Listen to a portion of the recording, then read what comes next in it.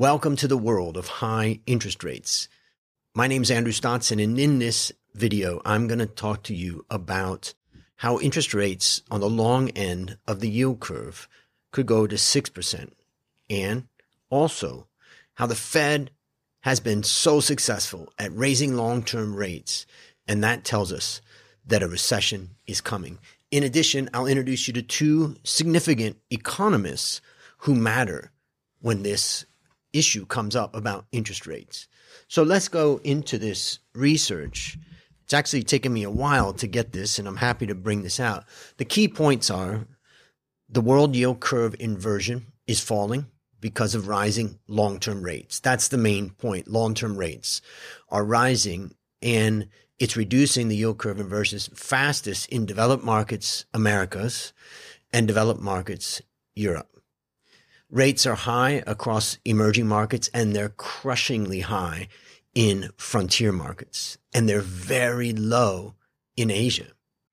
France and Germany short-term rates continue to rise as they follow the Fed, and developed market countries have passed peak yield curve inversion due to this rising long-term rate. So the inverted yield curve may be over. It is definitely reducing its inversion. And then rates are low in China, which together with India never inverted. Part of the reason why they never inverted was because if you're not a significant reserve currency in the world like the US dollar or the euro, the problem is that if you print money to stimulate your domestic economy, you put downward pressure on your currency, and that can be disastrous. Now, this particular chart I want to show is looking at the long-term yield of government bonds since 1963. And I'm going to be talking a bit more about the long-term U.S. government bond in this. But what we can see from this is that the average long-term government bond yield for 1978 to 1989 was about 10%. That was a very high period because of high inflation. From 1990 to 2007, just before the 2008 financial crisis, it was averaging at 5.8%. So let's say about 6%. And then 2008 to 2021, it was averaging about 2.4%, incredibly low in the scheme of things. So now I want to introduce one of the two economists that I'll talk briefly about because they're significant in how we figure out how this works. Irving Fisher was one of the earliest neoclassical economists. He lived from 1867 to 1947, and he was described as the greatest economist the United States has ever produced. Now, his reputation during his lifetime, unfortunately, was irreparably harmed by his public statement just 9 days before the Wall Street crash of 1929. And he said that that stock market had reached a permanently high plateau. Disastrous words for him. Now, why am I talking about him? Well, I read his book many years ago called The Theory of Interest. He published it, the full thing, in 1930, and it sums up his life experience in capital markets, budgeting, credit markets, and the like. Main thing also is inflation and time value of money. Let's just review some core concepts. First was time preference, and that's the idea that people generally prefer to have goods and services sooner rather than later. So their preference is the current time. Then there's the idea of the real interest rate. The real interest rate adjusts for the effects of inflation, allowing for a more accurate evaluation of purchasing power of money over time. Then there was the Fisher equation. This is the one that we all use nowadays, and that relates nominal interest rates to real interest rates and inflation. And it's expressed as the nominal rate is equal to the real interest rate plus the inflation rate. In other words, you're getting compensated for two things. When we look at the U.S. government bond, which we can consider the risk-free rate, then we can say that that nominal rate is comprised of our expectation of future interest rates, or what should be earned on a real basis. In other words, the productivity of the economy and the like. And it should have an inflation component in it where we're compensated for higher inflation. So if interest rates go up, it means that people are either expecting higher real interest rates or they're expecting higher inflation rate, or both. And the Fisher effect suggests that nominal interest rates adjust in response to expected changes in inflation. What he's arguing in that case is that It's inflation that's really adjusting the most, not the real rate. In other words, if people anticipate higher inflation, nominal rates are going to rise to compensate. Now, the next person I want to introduce you to is Jeremy Siegel, who wrote the book Stocks for the Long Run. He was born in 1945. He's a professor of finance at the Wharton School of the University of Pennsylvania. And he comments extensively on the economy and financial markets. And he wrote 2 books, but the most prominent one that I've been reading for years as it keeps coming out in new editions is Stocks for the Long Run. And it's the definitive guide to financial markets, market returns, and long-term investment strategies. In fact, I have it right here. I keep it right at my desk side because there's just so much valuable information. But one of the big things that we can get from his data is the history of real return on long-term U.S. government bonds. So here we can see from the post-Revolutionary War period, that's 1802 to 2021, meaning the life of America, basically, you can see that the long-term government bond yield was about 5%. That is what we would call the nominal yield. The average inflation rate over the 219 years was about 1.4%, meaning you're earning a real return of about 3.6. Now, some people may say, well, come on, we shouldn't be looking at the period before 1900. It's just a whole different world. Okay, let's move into the post-World War II period. That's 75 years from 1946 to 2021. What do we find? The government bond yield wasn't 5%. It was actually 5.8%. And the inflation, if you subtract inflation, inflation was very high. It wasn't 1.4, it was 3.7. And therefore you get a real return of about 2%. So if we then look at much more recent, the past 21 years, we'll see that long-term government bond yields went up even higher to 7%. And the inflation premium, though, came down from 3.7 down to 2.3, which meant a real return of about 4.6.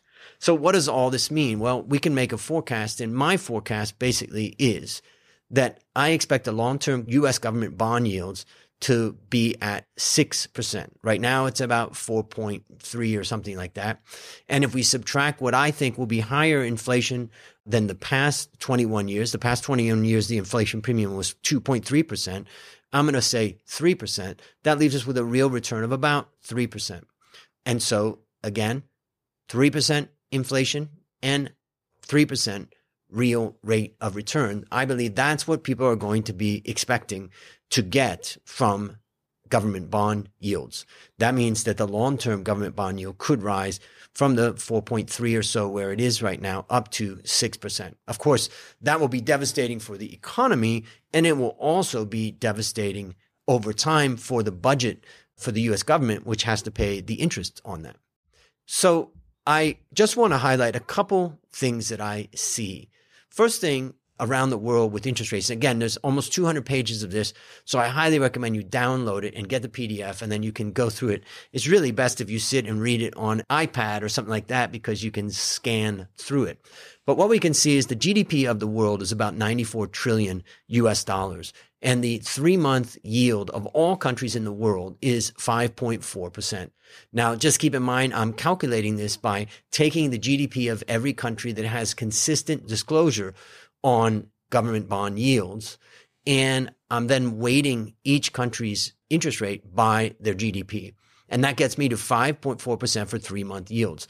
Now, in developed markets, it's much lower at about 4.4 because they lowered interest rates and kept them at 0 for many years in America, and that's a huge part of the developed world. Developed world accounts for about $54.6 trillion. And then there's emerging markets where instead of 4.4, which developed markets are, emerging markets short-term interest rates are at 6.9, so much, much higher in emerging markets. What's interesting about emerging markets is that they never brought the interest rate down so low as the U.S. Now, if we look at the 1-year government bond yield and look at the 2 groupings, developed market, it's 4.3, and emerging markets, it's 6.2. And finally, the 10-year is down, in other words, inverted at 3.8% for the developed markets, and it's 5.9% for emerging markets, meaning a slight inversion. So that gives you a picture there. I just want to jump through a couple of other things here. Let me just skip through and look at the rate progression. And what we can see here is 3-month rates have been rising recently in emerging markets. and they've been flat in developed markets. And what that tells me is that the tightening probably is done in the developed markets, but maybe there's more tightening to come for emerging markets. Remember that long-term emerging market rates are still very high. But that's 3 months, and I'm going to skip ahead from the 3 months, and I'm going to look at the 10-year. And here I'm looking at the 10-year, and what I see on this is that both emerging and developed market 10-year bonds, the rates on these have started to rise in September, and I know they're continuing up in October. The point is that the Fed has been successful. What have they been successful with? They've been pushing up short-term rates to slow down the economy. And by pushing up short-term rates, they're trying to push up long-term rates with the objective that the market is determining what those long-term rates are. And as the market determines higher and higher long-term rates, that ultimately is slowing down the economy. Now, why would the market be desiring to earn a higher and higher long-term rate on U.S. government bonds? Mainly because expectations on inflation have risen. And that is a main component that I would say has changed over time. So though the Fed has raised interest rates to try to tame inflation, I would argue that the inflation premium is actually rising in the long-term government bond yield. So to sum this up, Fed success, hooray, the Fed has been successful at causing long-term rates to rise, and this is almost always a sign of recession. One last thing I would say when I leave this is just that my expectation is by the end of 2023, or maybe the latest, the end of 2020, the first quarter of 2024, I expect that we move into a pretty significant recession in the U.S. And if the U.S. goes in recession, the world is in recession. And I expect that the Fed is going to reduce interest rates back to zero when that happens. The question then becomes, how much will that influence the long-term rate? I would argue it's going to be much harder in the future for the Fed to bring down long-term rates because everybody knows the amount of debt that they're sitting on. My name is Andrew Stotz, and I thank you for listening to this. Have a great day.